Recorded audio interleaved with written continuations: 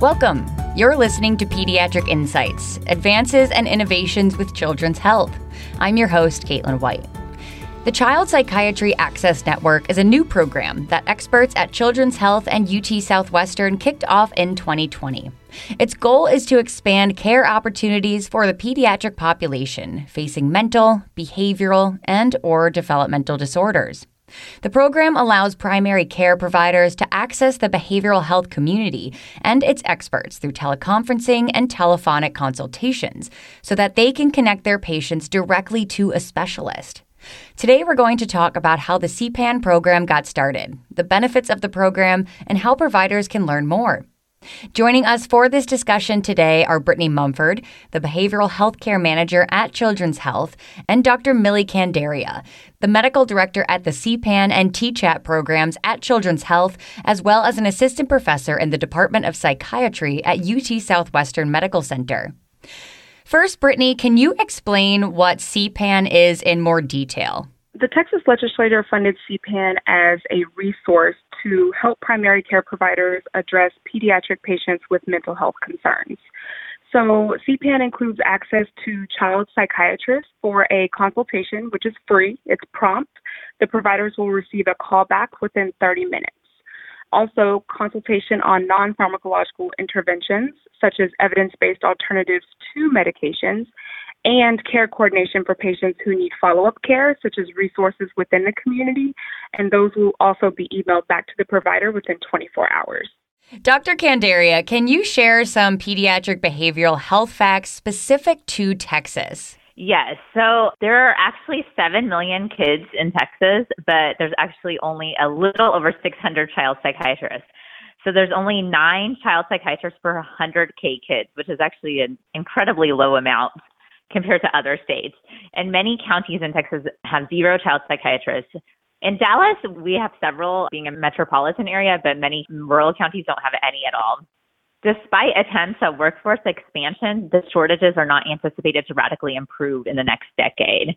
So some things to consider when thinking about the number of child psychiatrists needed is that 50% of all mental health conditions actually manifest before the age of 14. So it's really important to get early intervention.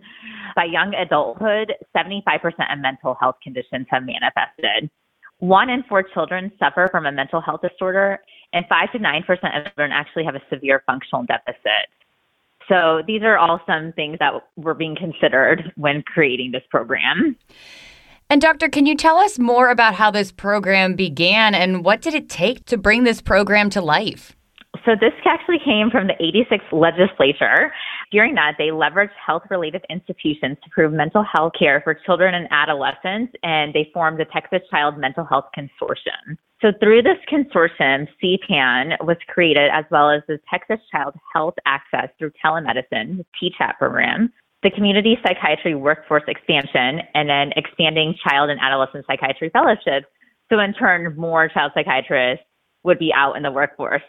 The mission of this consortium was to advance mental health care quality and access for all Texas children and adolescents through inter-institutional collaboration, leveraging the expertise of the state's health-related institutions of higher education, local and state government agencies, and local and state mental health organizations. So the vision of this consortium was that all Texas children and adolescents will have the best mental health outcomes possible. Specifically, our hub is powered through a partnership between UT Southwestern and Children's Health. I know this program offers access to online mental health screening tools. Can you explain those screening tools in a bit more depth? Yes. So we will actually be providing the primary care physicians and NPs with access to Vanderbilt, which assesses for ADHD, PHQ-9, which assesses for depression, and Scared Questionnaire, which actually assesses for a variety of anxiety disorders. And by utilizing these tools, it will help aid them with diagnosis, and then they can track them over time to see if the patients show improvement with the aid of this program. So they'll see their initial score might be very high, and then talking to us, the kid starts receiving treatment, and then they can see at the next visit, has it improved, and over time, have they gone into remission? So, Brittany, can you walk us through the steps that primary care providers and patients will go through in order to take advantage of this program? Yeah, so a provider will call our 1-888-901-CPAN hotline number and will provide the zip code of their practice. They will be transferred to the health-related institution that covers their county based on that zip code. Every county in the state of Texas is covered by an educational institution, and the UT Southwestern Hub covers 9 counties, which include Dallas, Ellis, Kaufman, Rockwall, Hunt, Collin, Denton, Grayson, and Fannin. Once they are connected to their appropriate hub, a licensed behavioral health clinician will triage that call by completing an intake process and gathering information to determine whether or not a consultation is needed with a child psychiatrist, or if the behavioral health clinician can assist the provider.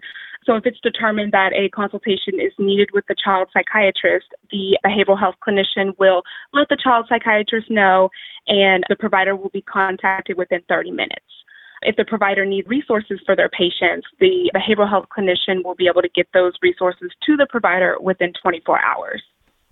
And Brittany, what are the benefits of CPAN for both the primary care providers and their patients?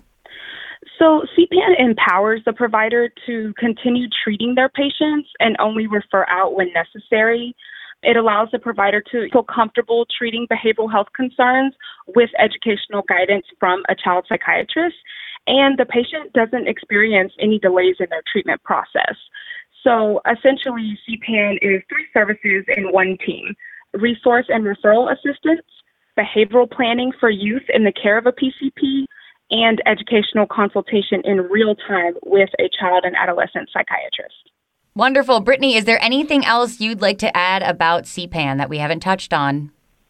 Well, if providers are interested in having their clinic enrolled or need CPAN services, they can call 1-888-901-2726. And Dr. Candaria, anything else you'd like to share?